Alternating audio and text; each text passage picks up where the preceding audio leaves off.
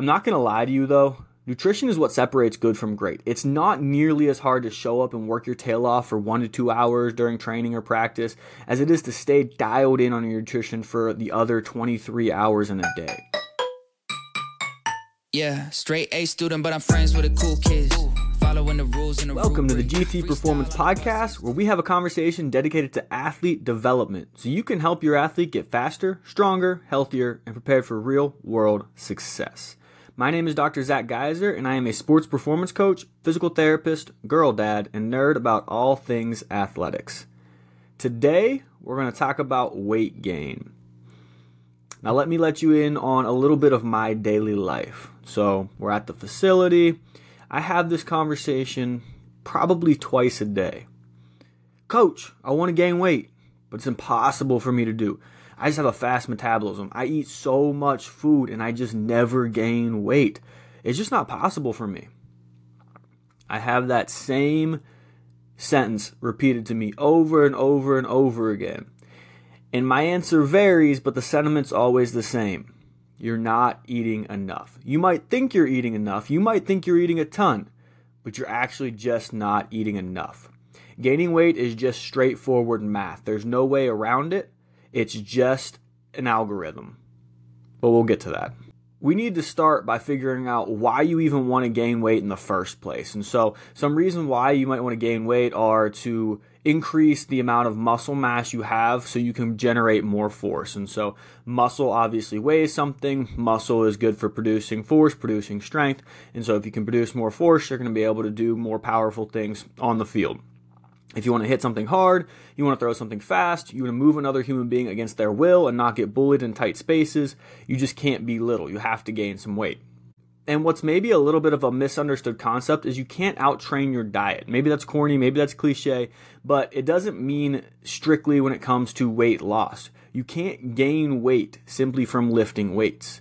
People think that all the time. I just want to gain some weight, so I just need to go harder in the weight room. And that's not how it works. Weight gain and weight loss are like pottery.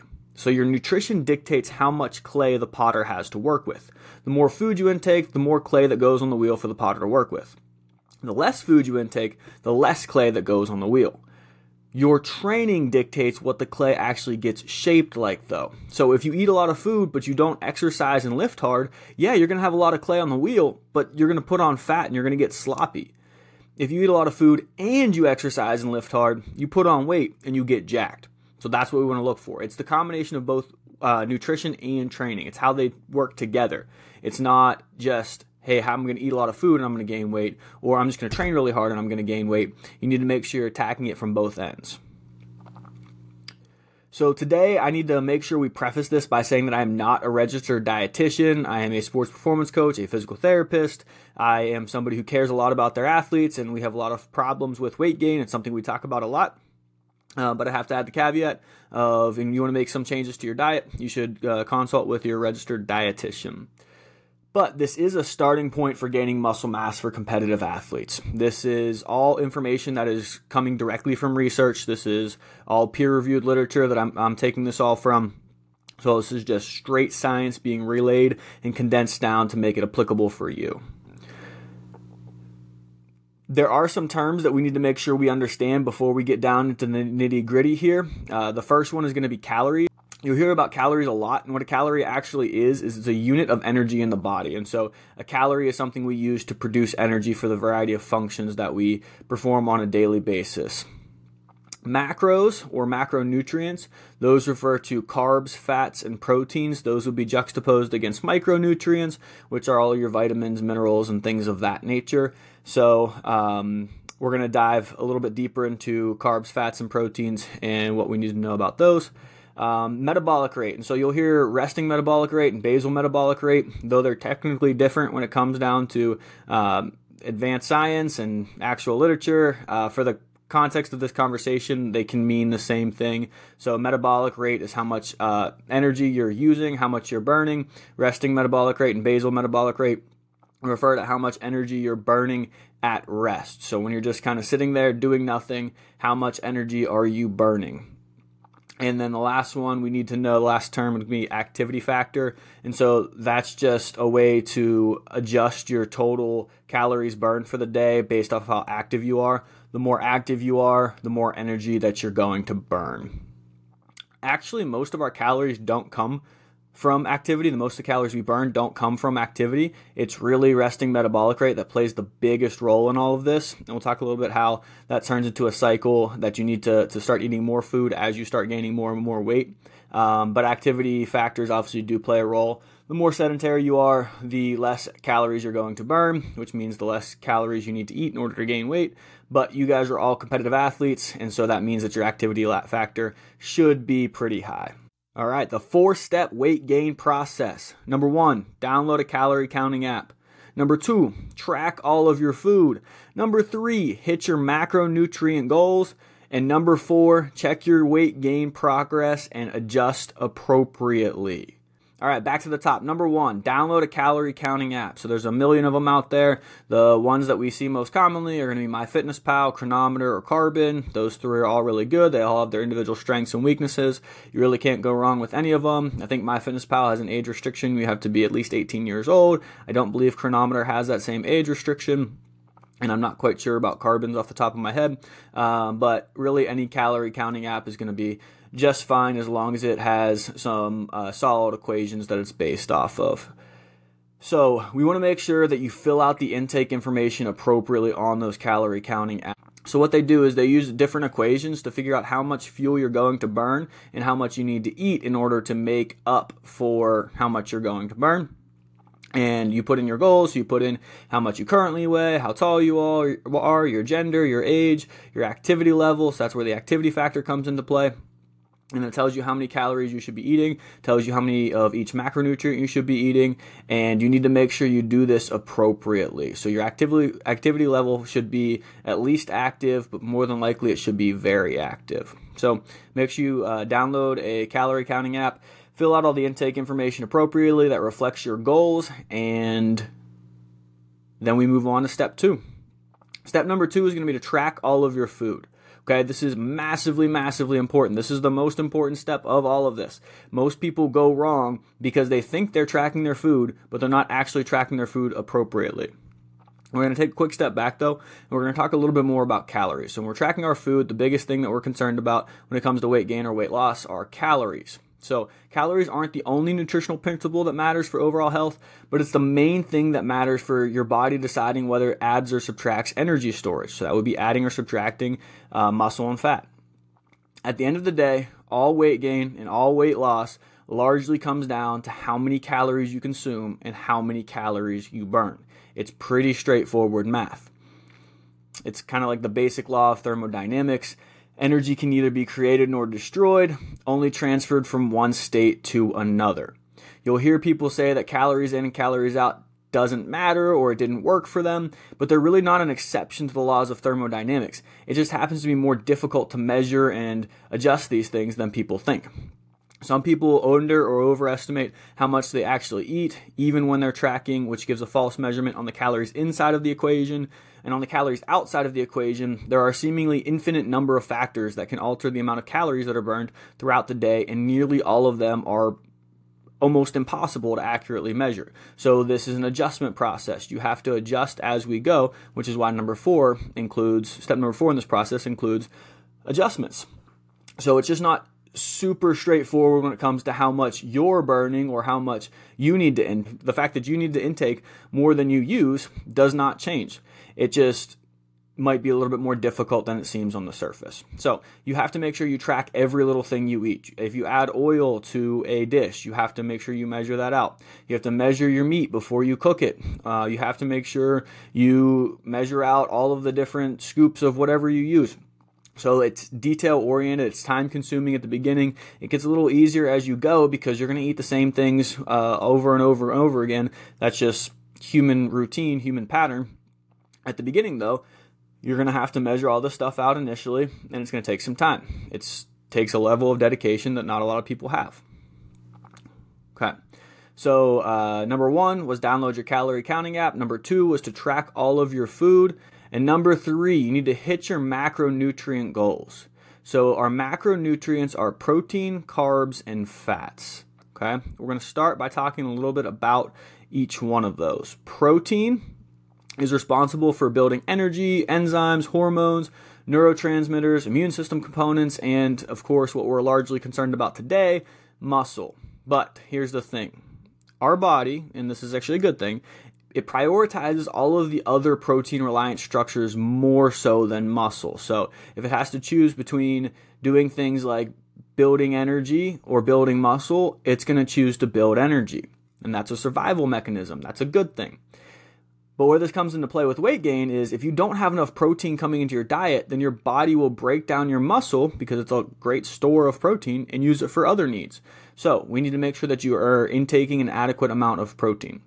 There are some registered dietitians out there who will swear that the only things that matter when it comes down to weight gain and weight loss is making sure you're adherent to your calories, total calories intake, and you're adherent to your protein goals. The other two macronutrients can take care of themselves in whichever way you feel is most appropriate. Okay, the other two macronutrients that we have are carbs and fats. Carbs are something that are very misunderstood today. So we live in a world that demonizes carbohydrates, and I cannot ask you enough to not fall into that trap. Carbs are your main source of energy. As a competitive athlete, you need a lot of energy. As a competitive athlete trying to gain weight, you need even more energy. So your mom might be able to get away with eating keto as she goes through her daily life and feel fine and feel good and have enough energy, but it really would be disastrous for your athletic performance, and you'll be hard-pressed to find a qualified registered dietitian who will disagree with that take. When it comes to fats, those are really helpful for vitamin utilization, brain health, and some other functions. All three of our macronutrients play a significant role in our daily lives, and so we need to make sure we're consuming an adequate amount of each one of those. Those calorie counting apps that we talked about, they will do a good job of breaking down your macronutrient goals, and if you hit those goals, you're going to be just fine. I believe the number that's kind of thrown out there as the minimal threshold for making sure that you can continue to gain muscle mass with this level of protein intake is about 0.84 grams per pound of body weight. And I don't want you to quote me on that one right there. But if you're getting enough protein, if you're hitting your protein recommendations that come from those different algorithms, then you're going to be just fine. On to number 4, check your weight gain progress or lack thereof and adjust appropriately. If you're not gaining weight, then either you're not tracking correctly or your energy needs are higher than you estimated. So you need to make sure that you're dialed in on your tracking. Track every little thing and make sure that you're not overestimating. Make sure you're not just saying, oh, this was about 8 ounces when it was really 6. You need to make sure you're diligent in your tracking. You also, at this time, could bump up your calories by about 500 calories per day. Make sure you continue to track that diligently, but the reason we use that 500 calorie number is the original research, and I'm not sure that this still holds up, but it's a good rule of thumb, and I think it's what's still pretty standard practice today, is that it takes about 3,500 calories to add a pound of body weight, and so if we add about 500 calories per day into our diet, you're going to have about 3,500 calories extra per week, and you're going to add an additional pound per week off of that. So yeah, make sure you're weighing in on a weekly basis, and if your body weight is not trending upwards at the appropriate rate, then add in some more calories and make sure you're diligent in your tracking. If you're going up too fast, we don't want to add 5-10 pounds a week for any prolonged period of time. In your first couple weeks, that might happen if you've been severely undereating, or if you're a hyper responder, if you're a untrained individual who's combining nutrition and training for the first time, you might put on some weight relatively quickly. But if you're doing it for a sustained period of time, you're not going to put on high quality body weight. You're going to put on more fat than we would like. Your body comp's not going to be ideal, and you'll want to slow down and take out some calories there. Additionally, when it comes to adjustments, the more muscle you have, the more fuel you're going to burn at rest. So this means as you gain weight, you'll actually need to increase your calories and protein intake in order to continue gaining weight. We talked about how most of your calories are burned at rest. Muscle plays a significant role in that. The more muscle you have, the more energy you're going to burn at rest. The more energy you burn at rest, the more calories you need to intake to continue adding weight. So what got you here is not going to get you there. All right, to run that back, our 4-step process. Number 1, download a calorie counting app. Number 2, track all of your food, every little bit of it. Number 3, hit your macronutrient goals. And number 4, check your weight gain progress or lack thereof and adjust appropriately. Cool, dude. So, I get all that, but how do I actually get more calories in? That's the hard part for me. I get that. That's not the easiest thing in the world. So I would be remiss if I didn't leave you with at least some examples of how you can get more calories in order to add that weight. So one way you can do that is to increase meal frequency. Eating 6 to 7 times a day can be a cheat code for this. The more frequent meals you have, the more time you have to get calories in. So that could be breakfast, then a mid-morning snack, then lunch, then an early afternoon snack, then a post-practice snack right after you have your practice that day, then dinner, and then an evening snack right before you go to bed. Number 2, when it comes to tricks on how you can actually get more calories in, would be to drink your calories. Shakes and even mass gainers, when needed, are easier to sneak in more calories than doing solid foods alone. So you're going to be more satiated, so that means you're going to be more full when you have solid foods. So you can sneak in some extra calories with shakes by drinking your calories. It is really, really helpful. So mass gainers can be helpful if you're really struggling to gain weight. Protein shakes are often referred to as fast food for athletes when you need to grab a quick snack. They're easy, they're portable. Really a cheat code for adding some weight there. Number 3, choose high calorie foods. So some examples of this would be choosing cran apple juice as opposed to orange juice. So that's 170 calories versus 110 calories per 8 ounces. Granola has more calories than Cheerios. So you're looking at 500 versus 100 calories per cup. Different things like that. So there are different higher calorie variations that are going to give you a little more bang for your buck with the same level of satiation. So they'll make you feel just as full, but they're going to give you more calories in the process. So to recap those, number 1 will be to increase meal frequency. So eat 6 to 7 times a day. Number 2, drink your calories. Number 3, choose high calorie foods. I'm not going to lie to you though. Nutrition is what separates good from great. It's not nearly as hard to show up and work your tail off for 1 to 2 hours during training or practice as it is to stay dialed in on your nutrition for the other 23 hours in a day. Most people start off strong, and then once it stops being cool and new and exciting, they miss a day here or there, and then that snowballs, and before you know it, they're completely off the wagon. What separates good from great is that some people are able to persist and continue on even when it's not new, even when it's not cool, and even when it's not exciting. Only you can decide how important it is to you and take action accordingly. All right, that's it for today's conversation. If you feel like you got some value out of this today, it would be great if you could rate, review, and subscribe wherever you get your podcasts. If you have any questions, if there's anything I can help you out with, don't hesitate to shoot me an email at zach@gtperformance.co. But until next time, be greater than. Yeah, straight A student, but I'm friends with the cool kids. Following the rules and the rubric. Freestyle on the bus and